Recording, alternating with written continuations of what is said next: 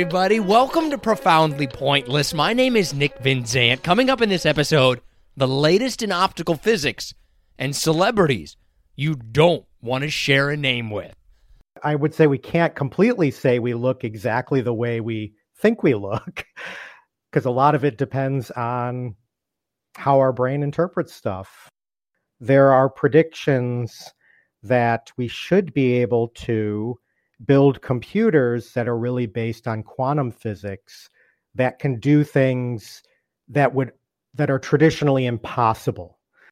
Could there really be an invisibility cloak? It may be in principle possible to do it, but in practice, we will probably never make one as good as people would like to see them. On the other hand, I want to thank you so much for joining us. If you get a chance, like, download, subscribe, share. We really appreciate it. It really helps us out. So, I don't really know very much about optical physics, but I was fascinated to find out just how big of an impact this has on nearly everything around us. From light and how we communicate to the future of computers, the possibility of invisibility, even the idea of, is the way that we see the world really how it looks? Our first guest is a professor of optical physics at the University of North Carolina. This is Dr. Greg Gabor. What is optical physics? I don't know what that is, honestly. Optical physics is really just understanding the physical nature of light and what it is and what it can do. I don't know what light is. It's something I've never even thought of. Like it's light. What do you mean? What? Well, yeah, that's a question that's really obsessed scientists and philosophers for centuries.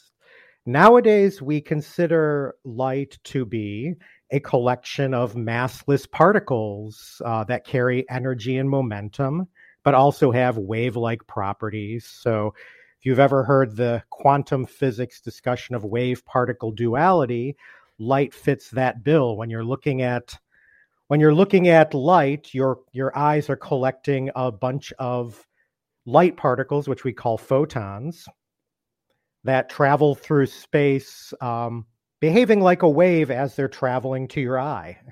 I have no idea what that means. I guess my question would be like, am I too dumb, or have you guys not quite figured it out? I would really say that we haven't quite figured it out yet. And part of the reason for that is when you get down to studying things on that small of a level, the rules that we're used to in our day-to-day life no longer apply. So the way things behave in our daily lives is very different from the way things behave on this atomic level or below. For centuries or thousands of years, nobody ever went any deeper than that. They said, well, light travels in straight lines from place to place. It reflects off of shiny surfaces. And when it goes into something like water, it changes direction a little bit. And it took a lot of research for people to realize that light has wave-like properties, that it acts in some ways like water waves rippling on a pond or sound waves traveling through the air. And then for about 100 years, from 1800 to 1900, people were convinced that light was exclusively behaved like a wave. And then in 1905, Albert Einstein said, well, no, actually, sometimes it acts like a wave, sometimes it acts like a particle. And we still don't completely understand what that means. Us not completely knowing what it is, does that have a big everyday kind of application, or is that more of an academic exercise? More of an academic exercise. So the mathematics and the theoretical our theoretical understanding of light is really good. We have computer simulations, so we can simulate the behavior of light in all sorts of stuff, and that's made its way into computer games, for instance. There's so many computer games now that have built into their engines realistic light interactions, again, on this sort of daily scale, so you get very realistic lighting effects. The place where things get troubling is just trying to understand what exactly it means and how it fits into a bigger picture of how we should view the universe. But that's still an open question for really almost every atomic particle or small particles on that sort of tiny atom size. Is we know we can very well describe mathematically what they'll do, but the rules that we've created to study this don't completely make sense. Like, how does this kind of translate into my everyday life? Most of the study of light that's relevant to everyday life these days is the wave properties of light. So there are things like fiber optic cables, for instance, that are sort of forming the bulk of our communication system with the internet and telephone communications and so forth. All of that requires an understanding of the wave properties of light, largely because we're squeezing the light through these tiny optical fibers, and you really do need the mathematics of the wave properties of light to describe what it's doing. So from a practical sense, a lot of the optical engineering that's being done takes advantage of a good knowledge of the wave properties of light. Those quantum particle properties of light, those are things that really still are not, I would say, in everyday usage. A lot of that individual quantum photon stuff is still in the realm of physics research as opposed to applications. I guess I never put that two and two together and thought that fiber optic cables meant that we were sending messages by light. I just assumed it was like electricity or something. I didn't know that's what we were actually doing. That's so interesting. Okay, to kind of put things in perspective, like on a scale of 1 to 10, 1, we know nothing. Like, we don't even know where this light is coming from or anything. And 10, we got this thing locked down. We got all the answers to every question you can think of. Where do you think that we would be at with light right now? I would cautiously maybe say around an 8. We understand the physics of light. We can control light to an incredible extent now. We have technology. We know how to produce it, detect it, manipulate it. But there are these sort of fundamental unanswered questions that potentially could lead to some surprises in the future. And in fact, I like to characterize at the beginning of this new century, around the year 2000, people started working with the concept of what are called metamaterials, materials that are not found in nature, but that you can in principle construct in a laboratory. And these metamaterials can have very unusual effects that you don't see in nature and that people previously thought were impossible.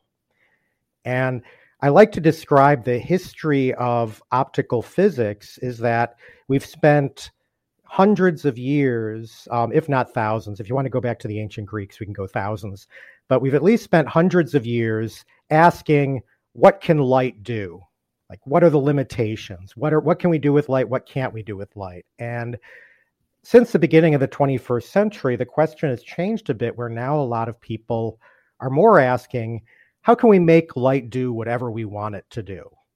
The idea of a metamaterial really started in the late 90s, and the idea is that most of the time when we're trying to do optics, we're working with natural materials like glass. And the optical properties of those materials are really dictated by the natural chemical composition of the material and its natural structure. And then people started saying, well, what happens if we change that structure on a really small scale, on a scale comparable to tens or hundreds of atoms? Well, it turns out that if you can do that, if you can manipulate the structure of that material on that scale, you can make that material have very different optical properties and do very strange things. And that's sort of the birth of this idea of metamaterials is, wow, if we if we can manipulate the structure of a material on this really small scale, we can do all sorts of things that we previously thought were not possible. However, in general, for visible light that we can see with our eyes, we still don't know how to very efficiently make metamaterials and fabricate them efficiently so that we could use them for commercial devices. You mentioned the light that we can see with our eyes. Like, what percentage of light can I actually see? I don't know about percentages, but visible light is a really small part of the total electromagnetic spectrum. So electromagnetic waves that I was talking about, visible light that goes from our reds to our violets, that's what we call the visible range that our eyes are sensitive to. And then on the red end of the scale, you go through infrared light and you go through microwaves, which are another type of electromagnetic radiation, and you go all the way down to the low end of the spectrum are radio waves. And if you go on the other end of the spectrum, after violet light, you have ultraviolet light, and then the energy of the individual photons goes up, and you have X-rays, or higher energy, all the way up to gamma rays, which you get out of nuclear reactions, are very high energy photons. Okay, this is probably getting into a little bit of a different kind of subject, but the human body and the brain is very, very adept at kind of doing the things that we need to do. Why wouldn't we be able to see that? Like, what would be the reason that our evolutionary history said, nah, don't worry about that stuff. You don't need to see that. Yeah, that's a really good question, an interesting one. And I don't want to speculate too much on evolution, but my understanding and my guess would be is that most of the materials most matter that we see in the real world is most clearly visible in that range of visible light. Well, two things. First of all, things are probably most visible in that visible light range. So it's sort of the ideal range of colors, or the ideal range of wavelengths, since we're talking about light waves, for us to see. And the other part of it is the sun. The sun gives off radiation over a large range of wavelengths, but it's really, the peak is centered in that sort of yellow region. And it gives off infrared radiation as well as ultraviolet, but it gives off far less of that. But, okay, this would be like my dumb guy question, right? So if we only see these certain wavelengths, is there chances that there are just things out there? Like, let me be super dramatic to make a point. There's some giant animal can only be seen in ultraviolet light floating around in the sky, and there's thousands of them and we just don't see it, right? Like, I'm being dramatic, but I think you really get my question, right? Are there just all kinds of things, potentially big things, that are we just don't see it? Funny thing is, since I'm actually writing a book on the subject of invisibility right now, I've been delving into the science fiction, and there are a lot of science fiction stories that are predicated on that idea. There's a classic story by Ambrose Bierce called The Damned Thing, which is about a monster that is colored outside the visible spectrum. And there's a novel called The Sinister Barrier, which is a very bleak novel, which is exactly this premise that the Earth has actually been controlled by these invisible beings, probably since our existence. And then some scientists managed to see into like the infrared and realize that there are these creatures all over. Though the reality is, and this goes back to what I was saying about the structure of matter, is that ordinary materials, pretty much everything that we see in nature, is at least somewhat visible in the visible light spectrum. And that has to do with the structure of atoms themselves, that pretty much every atom and combinations of atoms are at least partly visible or are significantly visible in that visible light range. And I don't know that there has ever been found any material that somehow I don't think there is any material that I've ever heard of that is completely invisible in that range. It's just outside of normal. It would be outside of chemistry as we know it. So you're saying there's a chance. I've learned not to. Right. Yeah, I've learned not to say never because I can get myself in trouble by saying that too. Are you ready for some harder / listener submitted questions? Since you mentioned it, we'll start with this one. Could there really be an invisibility cloak? Like, could something like that exist? Could we make that someday? I'm still at the level of saying that it may be in principle possible to do it, but in practice, we will probably never make one as good as people would like to see them. On the other hand, there have been a number of fundamental physical limitations that people have noticed about the idea of making an invisibility cloak. And very recently, in fact, I think it was in late 2019, early 2020, some researchers came out and said at least one of those major limitations that we thought was kind of a hard physical limitation could be in principle overcome. So I'm a little more on the side of, well, maybe it could happen, though the technical challenges in making it work are still pretty big, I would think. This leads us into our next question. Best depiction of invisibility: Harry Potter's cloak, Wonder Woman's plane, or the Invisible Man? Oh, that's an interesting question. I would throw out Harry Potter's cloak just because it's magic. Wonder Woman's invisible plane may be a good depiction because I could imagine that at least all the depictions I've seen have really shown it as just a very transparent craft that would be very hard to see, which seems plausible.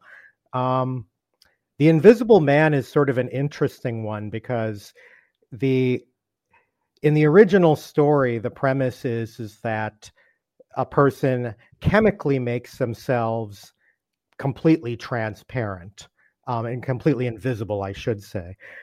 And that doesn't really seem possible, to completely change your chemical composition and still be alive. But a few years ago, there were some chemists that came out and said, we came out with this chemical that will turn a dead specimen almost completely transparent. And then in a press release, they said, we'd like to try using this in a lesser dose on some living creatures to see if we can get it to work. So I don't know if they've ever succeeded, but people are still trying it. It's kind of fascinating how, especially these days, no matter how ridiculous an idea seems in science fiction, there's probably somebody out there that said, I should give this a try. Maybe this will work. It's always the thing, like, you never know. Maybe it actually turns out to be really easy, right? Like, oh, all we had to do was connect the wires and then boom, that's it. Do things really look the way that I think they do? Or is that just our brain's interpretation of it? It's an interesting question, and I don't have the best answer for it, but it is one way I can look at this, because this is something that personally drives me crazy, is you may notice that depending on what sort of camera lens you use, you can look very different in photographs, because a wide-angle camera will give you one look and a narrow-angled camera will give you a different look. And of course, my self-conscious self at times looks at certain photos of me and goes, oh, that's horrible. And then I'm like, I don't look like that. And it's like, well, I'm using a wide-angle phone lens really close to my head, so my head looks huge.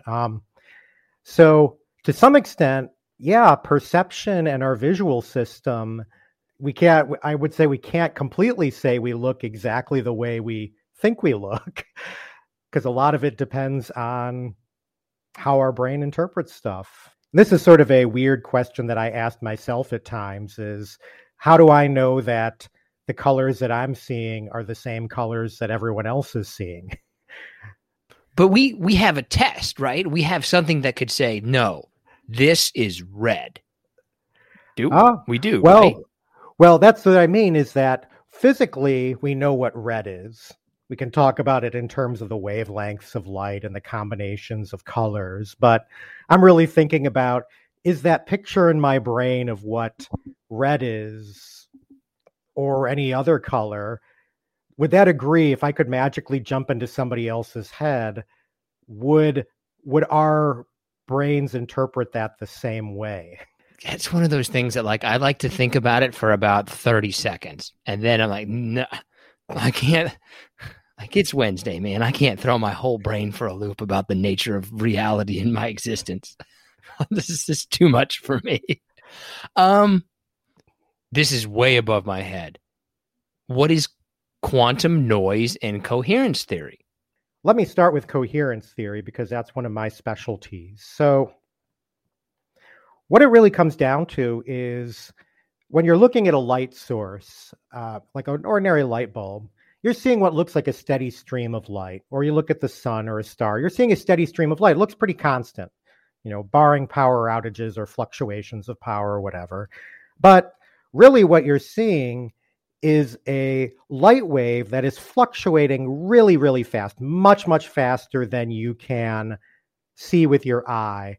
And in fact, much faster than we can detect with most detectors. And coherence theory is a subset of optics that is all about asking, how do the random fluctuations of light affect how it behaves? It's in essence, it's really analogous to statistical mechanics or thermodynamics in physics. So statistical mechanics is all about, you have a box that's filled with gas. If you look at that box of gas, on average, it doesn't look like anything's happening in there, but there are all these atoms bouncing around, or all these molecules bouncing around. And then the question comes, how does all of those motions of all of those different atoms and molecules, how do all of those combine into the behavior that I'm seeing at a particular time? And coherence theory is basically the optics version of that. It's saying, okay, when I look at a light source, I'm actually seeing what I'm really seeing is the average of a bunch of random fluctuations of light. And how do I study the physics of that? How do I relate what I'm seeing to the random fluctuations, or the other way around? That makes sense to me, right? Like, light is actually going like every direction and all the time, but Yep. somehow I piece it together as like, oh, it's coming from that light bulb. Yeah. Is that kind of? A little bit, yeah.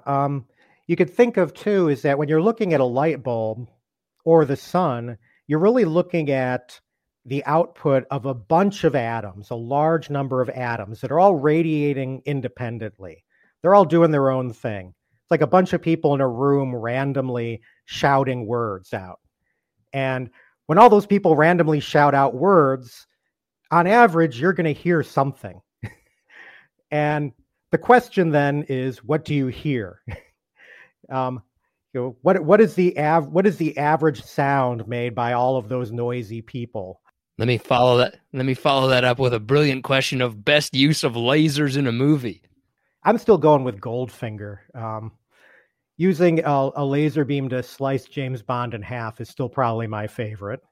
Though I also should give a shout out to the movie Real Genius, because that movie, Val Kilmer, way back when, it's all about graduate students basically studying optics and trying to make a really big laser.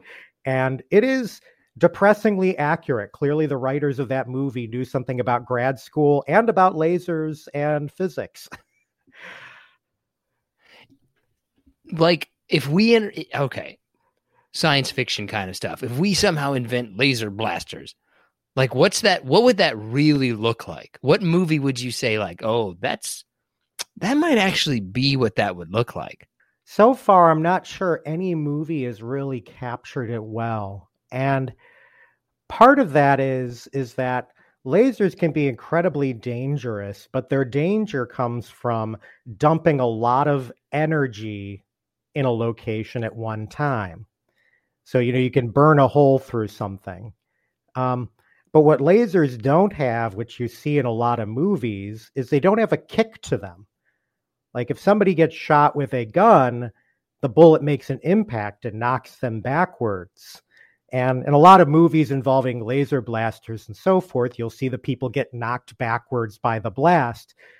But a real laser doesn't do that because the photons, the light particles, don't have any mass.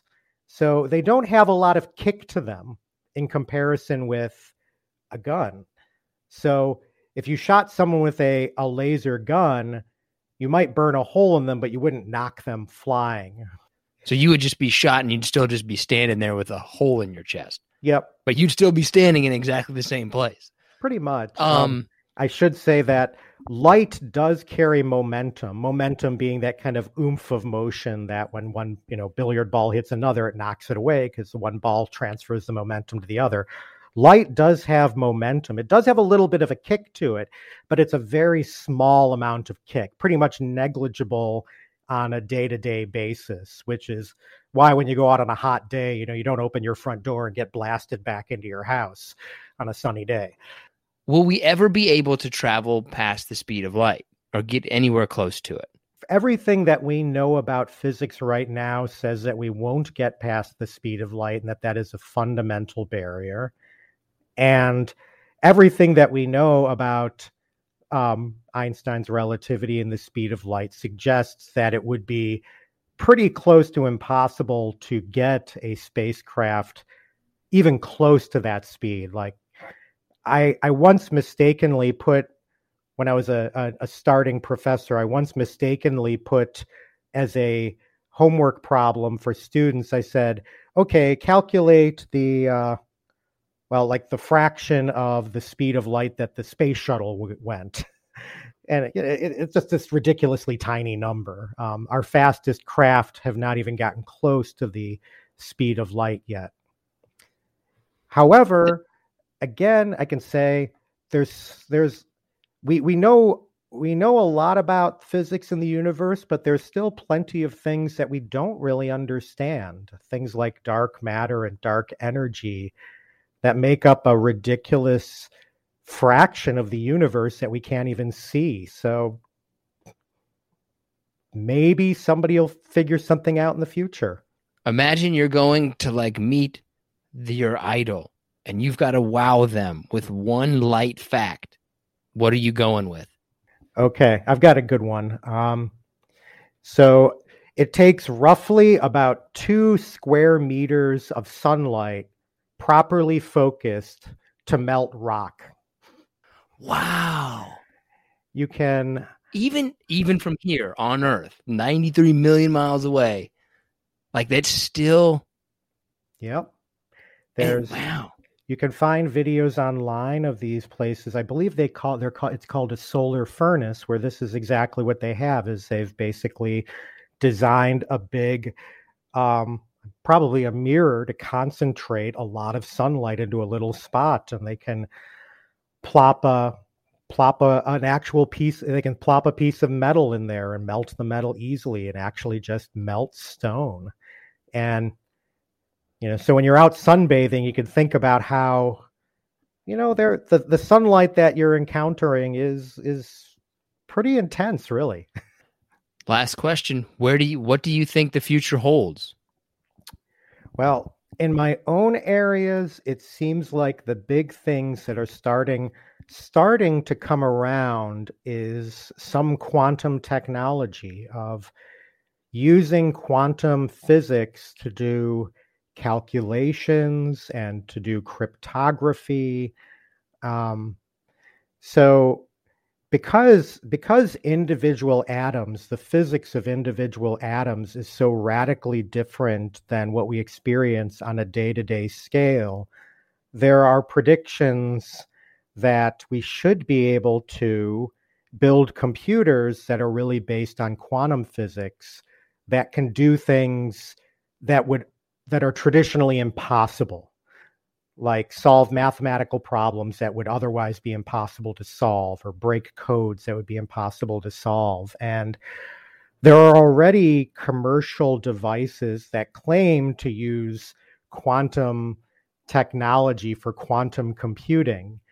I'm not exactly sure how effective they are or not, but that would be one guess for where you might see things going, is a lot more of a push to adapt quantum physics into our technology.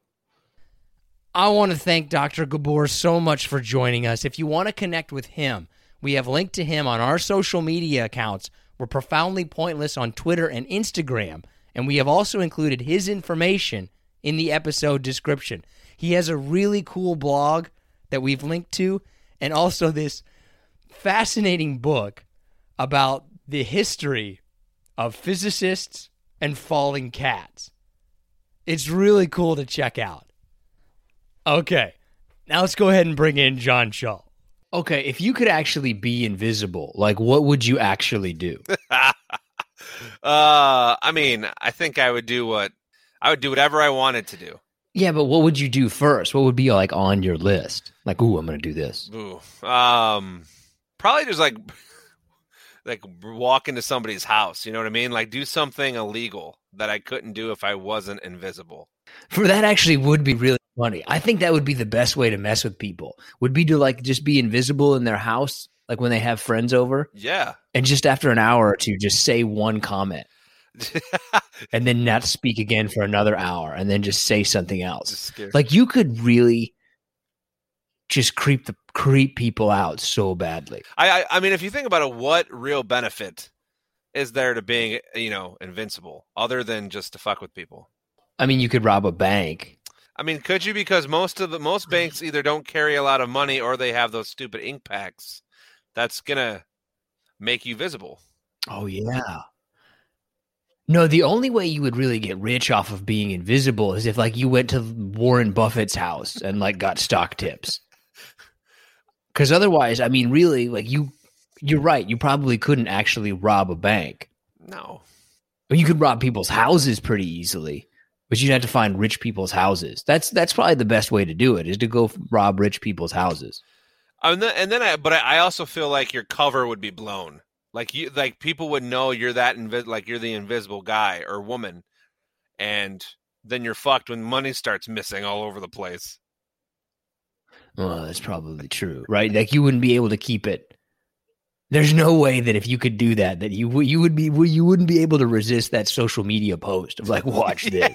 Yeah. Like, you would tell somebody, and that's the kind of thing that would spread quite quickly. With all these, you would actually probably be more famous and wealthy simply by telling people than you ever would be by, like, robbing banks. I think that's fair. I mean, because as far as we know, there's never actually been an invisible person that we know of. Well, that's true. I mean, that's not the kind of thing that they would necessarily tell us. See, this brings me to my rant, though, about, like, I don't think that if you had the ability to have superpowers, I don't think that you would actually want to have them in the real world. I think it would actually be, unless you were just way, way powerful, I think it would be a huge pain in the ass. Like, if you had super strength, but you could only lift like 3 tons, that'd just be a pain in the ass. I feel like as a world, we would turn those people into villains, whether they mean good or not, just because they're so much different than what we're used to. Well, that's the thing. Like, right, if you had super strength, or let's say you had super speed and you could run like at 200 miles an hour, like, what are you really going to do? Well, I mean, you would be work at a moving company, like. Well, no, you would become an attraction, right? At that point, somebody would make money off of you. That's right. Okay, well, let's move on. All right, man. Let's give some shout outs here as my my high-tech mouse isn't working, so I'm going to have to go old school here. If you were to tell me a computer mouse costs $5, or you told me it cost $100, I would have the same level of shock and surprise. I have no idea how much that costs. All right. Let's give some shout-outs here. We'll start off with Sarah Romberger. Appreciate you.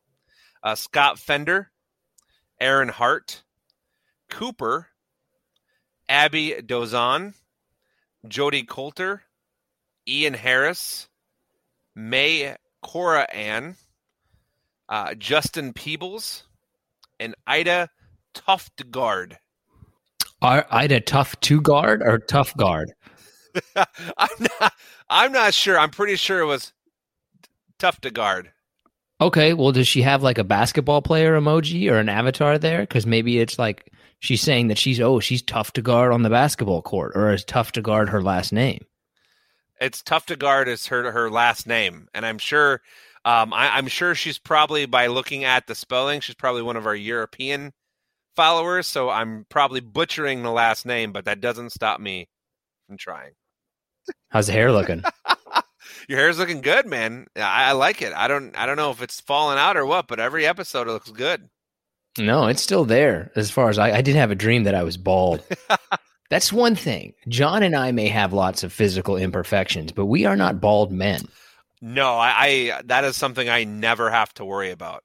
My grandfather, who whoa, you just jinxed the fuck out of yourself. I am fully confident in saying that. My grandfather, who is going to be 90, still has jet black hair. My father, you could create a rug off of his head. He has so much hair. If I could be invisible, what I would do is I would go to your house and shave you bald. Not right away. I would gradually go over to your house and continue to like shave certain amounts of hair. So you thought that you were going bald specifically because of this comment. If there's any, that would be. If there's any ex-college roommates of mine listening to this, I used to take a zero to my head, a shaver, and zero it all the way across, and within 2 weeks, I would probably have an inch or two of hair that had already grown that much. Why would you ever shave your head that much? Were you in some kind of group? I know, and for those of you who don't know me, I'm just an average, overweight white guy. I'm sure it did not look very well. Did not look good. You really cannot be a white guy with a shaved head right now. Or under the age of where you really can't do that. Is this the America we want to live in? Where a disgruntled white man can't even shave his head without questions? That'll be the next protest. You know it. All right. Let's all right. So I was talking to someone over the weekend about teeth. So this is one of the questions I have for you. Would you rather have really nice white teeth that are crooked, or really straight teeth that might be not the whitest? We won't go super yellow or brown. Just would you rather have maybe not so nice teeth that are straight, or pearly whites that are somewhat crooked? No, I think that you want to have straight teeth that are a little bit off color. Okay. Because I think that shows that people look at teeth and they're kind of like, ooh, once people notice, they really notice. Yeah. And if your teeth are kind of all over the place, that to me is more of a signal than if they're just a little off colored. If they're off colored, somebody might think oh man, he's just not, he drinks a lot of coffee or he's not brushing his teeth as he much. Yeah, for sure. He should.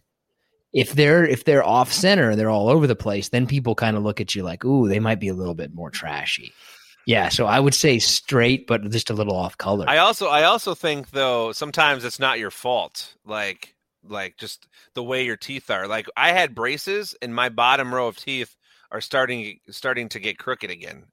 I'm gonna have to go and figure it out, whether that's Invisalign or whatever. Sucks. Well, remember that it's amazing how all those things you never thought that you would have to do when people told you wear your retainer at night. No, you didn't. And now guess what happened? Now you're in your 30s and you're going to have braces again. Well, see, and we're so old that when I had a retainer, I had the neck. I had the neck support retainer. I had the metal stuff. Oh my! Like it went around your face? Yeah, it was almost like I mean, this is kind of going off the deep end, but I would compare it in the beginning to like a neck brace, because once your teeth start to set, then they, at least for me, then they gave me like a standalone retainer, but like I had to do the whole 9 yards in the beginning. So you looked like Darth Vader? At night I did. Yeah. What are your teeth? Are your teeth made of the same thing as regular teeth, or do you have steel teeth? Like what? No. Why did you have to go to such an extreme thing? Just because they were so crooked. Like no one cares about this, but like my canines were like in my mouth, so like they were like way. I don't know how to explain it. They were like in my mouth, but my buck teeth were like way out in front. So it just took a lot more work to get everything straightened up. Also wondering, like, would you rather have had that or be bald? Oh, so here's the thing. From somebody who has so much hair that I don't like, I hate it. I would say that I'd rather be bald, but I know that those who don't have a lot of hair. I don't think so. Yeah, those who don't have a lot of hair are calling me an idiot right now because they wish they could have hair. So having awkward teeth, man, you're in for it for about 10 years from like, let's say 12 to 22. But if you're bald, man, there's just no coming back from it. Well, you're talking about a much longer lifespan where you're going to be feeling the effects of that. True story. My wife likes to tell the story that when we first got together, the first thing she noticed about me was my I had gotten hit in the face with a baseball, and it chipped one of my buck teeth in the front. So I had a fake, my one of my teeth were fake from like halfway down, and the glue that they had put on was turning brown. So like I had this big brown spot, and like our second date, she's like, you're gonna have to get that taken care of, right? So yeah, I agree. Like teeth are where it's at. People notice teeth right away, whether they tell you they do or not. They do. Well, maybe they don't notice it right away as much, but once it's noticed, it's noticed. Yeah. Or like, once you see them, like there's celebrities that I go, wow, they have fugly teeth. And now every time I see them, I just think they're fugly teeth. There's a surprising number of celebrities who have bad teeth, and you would think that with that amount of money, they would at some point fix that.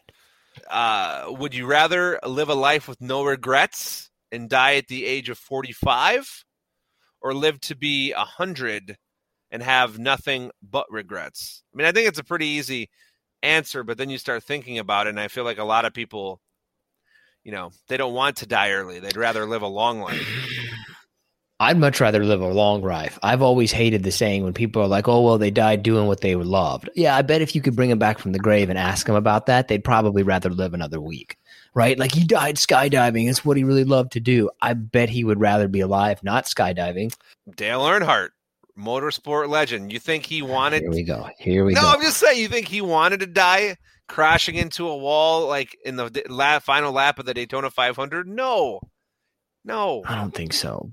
But that's a whole big question then. Would you rather, if you knew that was what was going to happen, like, right? Like you can pursue this career and this is what's going to happen to you. You're going to be a legend in whatever the thing is you're going to do, but you're going to die tragically 30 years too early.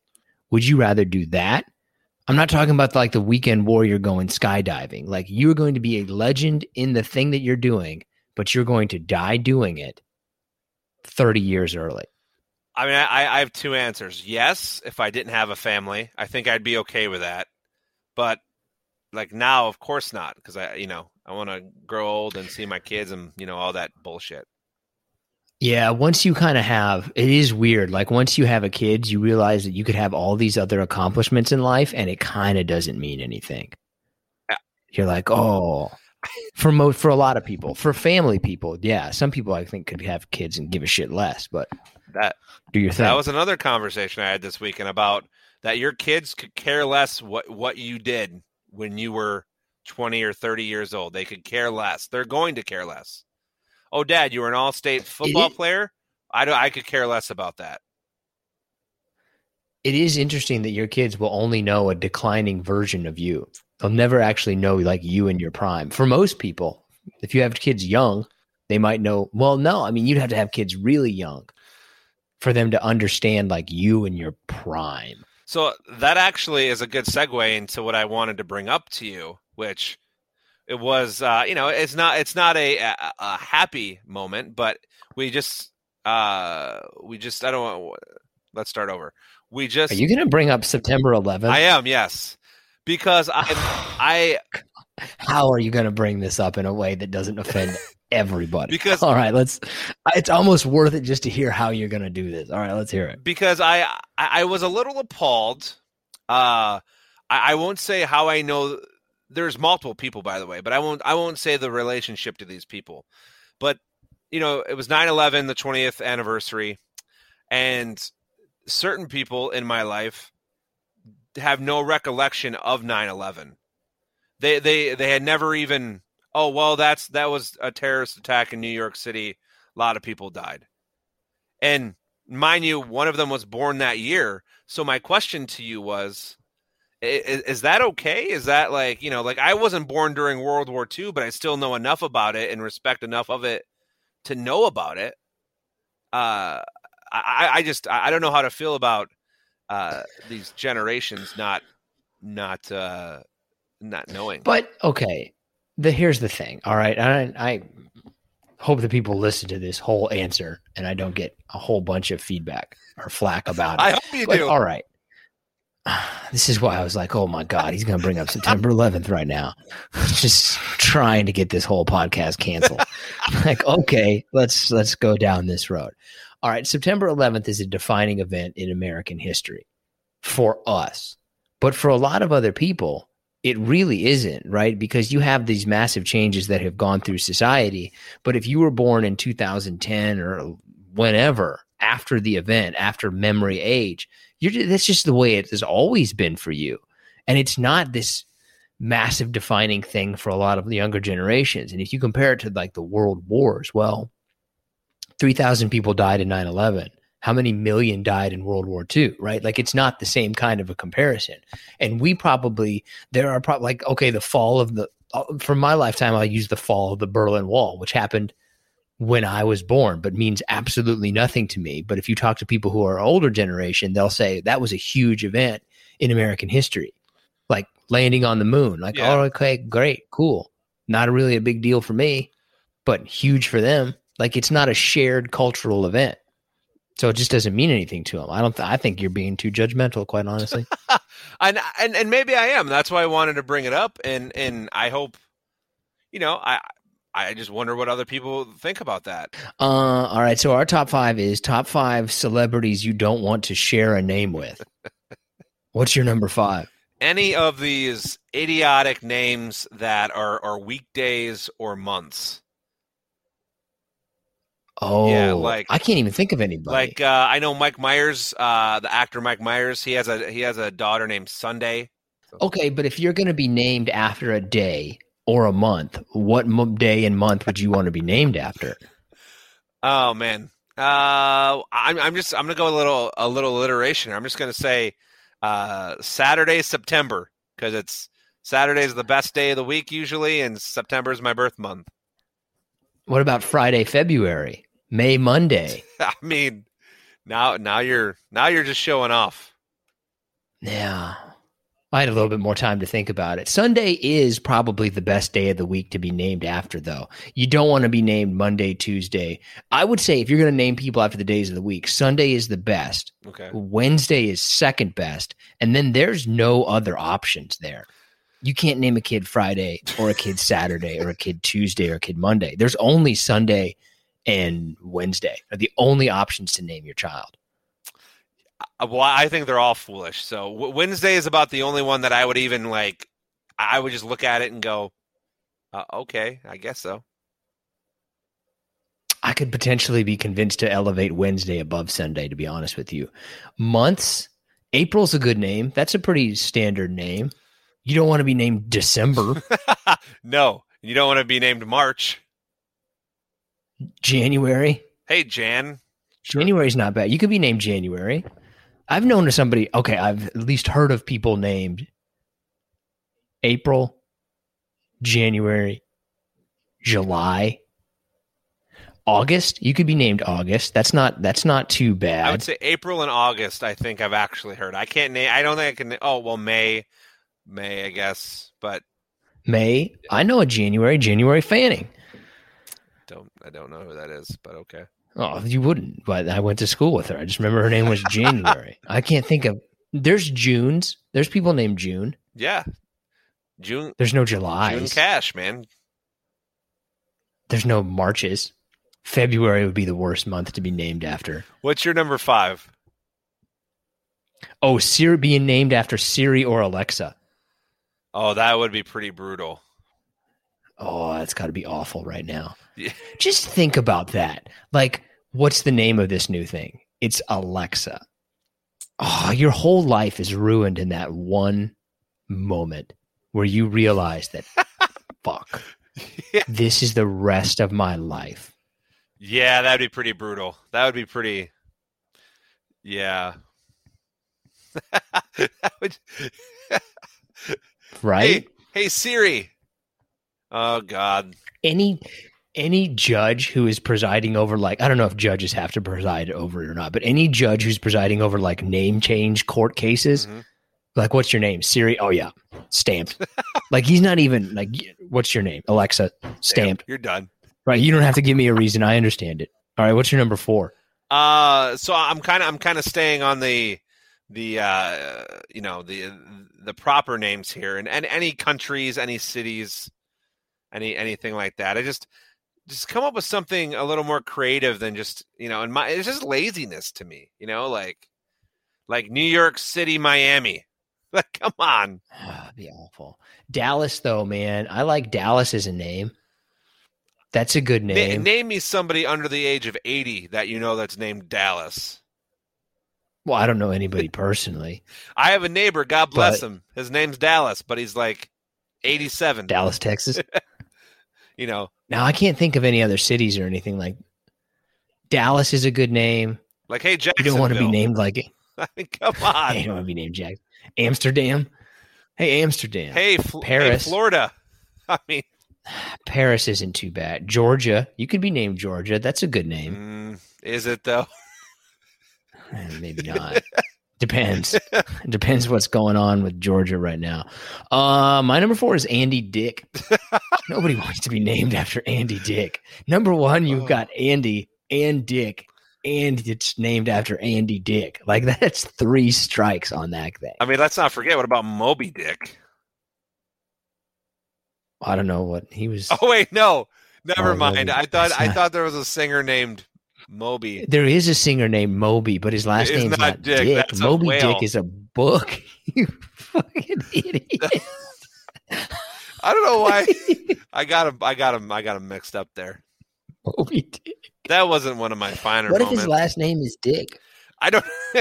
I'm sure it isn't, but well, now. So wait a minute. What is Moby Dick though? Is Moby Dick the whale? Is Moby Dick the guy looking for the whale, or was Moby Dick the name of the boat?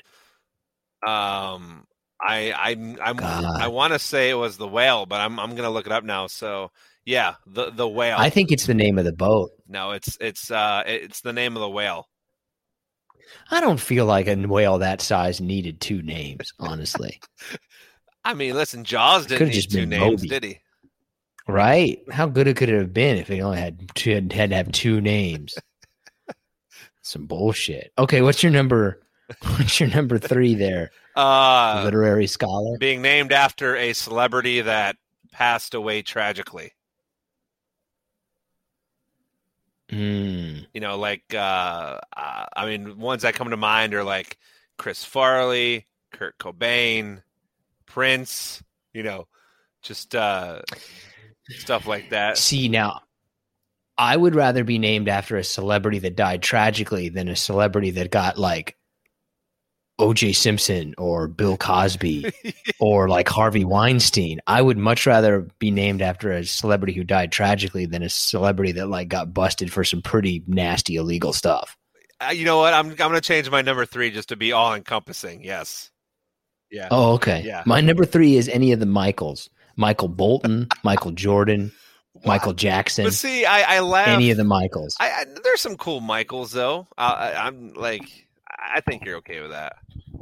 Yeah, but you don't want to share a name with Michael Bolton, Michael Jackson, or Michael Jordan. Listen, I'm not even trying to ruffle your feathers. I don't mind Michael Bolton, so doesn't surprise The anybody. musician or the name? The musician, I just doesn't bother me a whole lot. It's actually incredibly talented if you think about it. Okay, what's your number 2? Basically celebrity names that are nothing. Just like a period or a Greek letter A, or, the most famous one that recently comes to mind is Elon Musk's kid, Alpha, Trident, whatever. That's my number 1, is sharing a celebrity name with anything that's like weird. Elon Musk kid, or like Blue Ivy. Yeah, or just Apple, any of those kind of things. Okay, so they're going to grow up privileged, probably, you would think, and not have to worry about money. Imagine being just a regular kid coming from a regular home, and your name is Alpha, Trident, Zulu. You'd have to go by another name. Like, there has to be some kind of, because they're going to try to make a brand off of it. Yeah. But imagine if that kid, like, all right, your name's Blue Ivy, and what you really want to be is like a tax attorney. Like, all right. Yeah. You've pretty much pigeonholed that child for the rest of their life, because you can't, like, all right, let's go. Who are we going to get? We need a divorce attorney. Well, let's go to Blue Ivy. Like, nobody's doing that. You've basically kind of made sure that kid takes only a certain path in life. Wait, so that was your number 2? Yeah. My number 2 is sharing a name with a president. Because, okay. Yeah, because then your number 1. And I don't think that matters on your pull. Yeah. Yeah, then my number 1 is anything where it's strange. I don't think you want to share a name with a president. I don't think so. I don't think so either. I would say you don't want to share a name with a politician. Yeah, probably not with any politician, honestly. President, then senator, then any politician. Okay, so is that your number? You covered your number 1? No. My number 1 is any title of like a band or something like or like a group of people. Like, you don't want to be named Guns N' Roses. You don't want to be named Def Leppard. You don't want to be named. Who's actually named this? The whole point was to have someone who's actually named this. I'm sure we. Do you know anybody who's named Def Leppard? I'm sure we could go back and find somebody named ABBA. Okay. First of all, don't ever disrespect ABBA. I was listening to ABBA this weekend, actually. Of course you were. I mean, you are Swedish. It was a remixed version of it. Okay. Is ABBA Swedish? Oh boy. Let me look. I could just really. I think that's Ace of Base. What an interesting top 5. I don't. Okay. Who's in your honorable mentions? I didn't bother to put one because I was racking my brain for just 5. So. Oh, okay. Well, I had like O.J. Simpson. I don't think anybody would want to be named O.J. Simpson. You'd be surprised. Freddy Krueger. Oh man, want to be named Freddy Krueger. Any kind of like horror people or anything like that, like Rosie O'Donnell. Nobody wants to be named Rosie O'Donnell. Okay, that's going to go ahead and do it for this episode of Profoundly Pointless. I want to thank you so much for joining us. If you get a chance, please leave a review. It really helps us out. And let us know who are some celebrities that you would really not want to share a name with. And if you share a name with a celebrity, would love to hear your experience.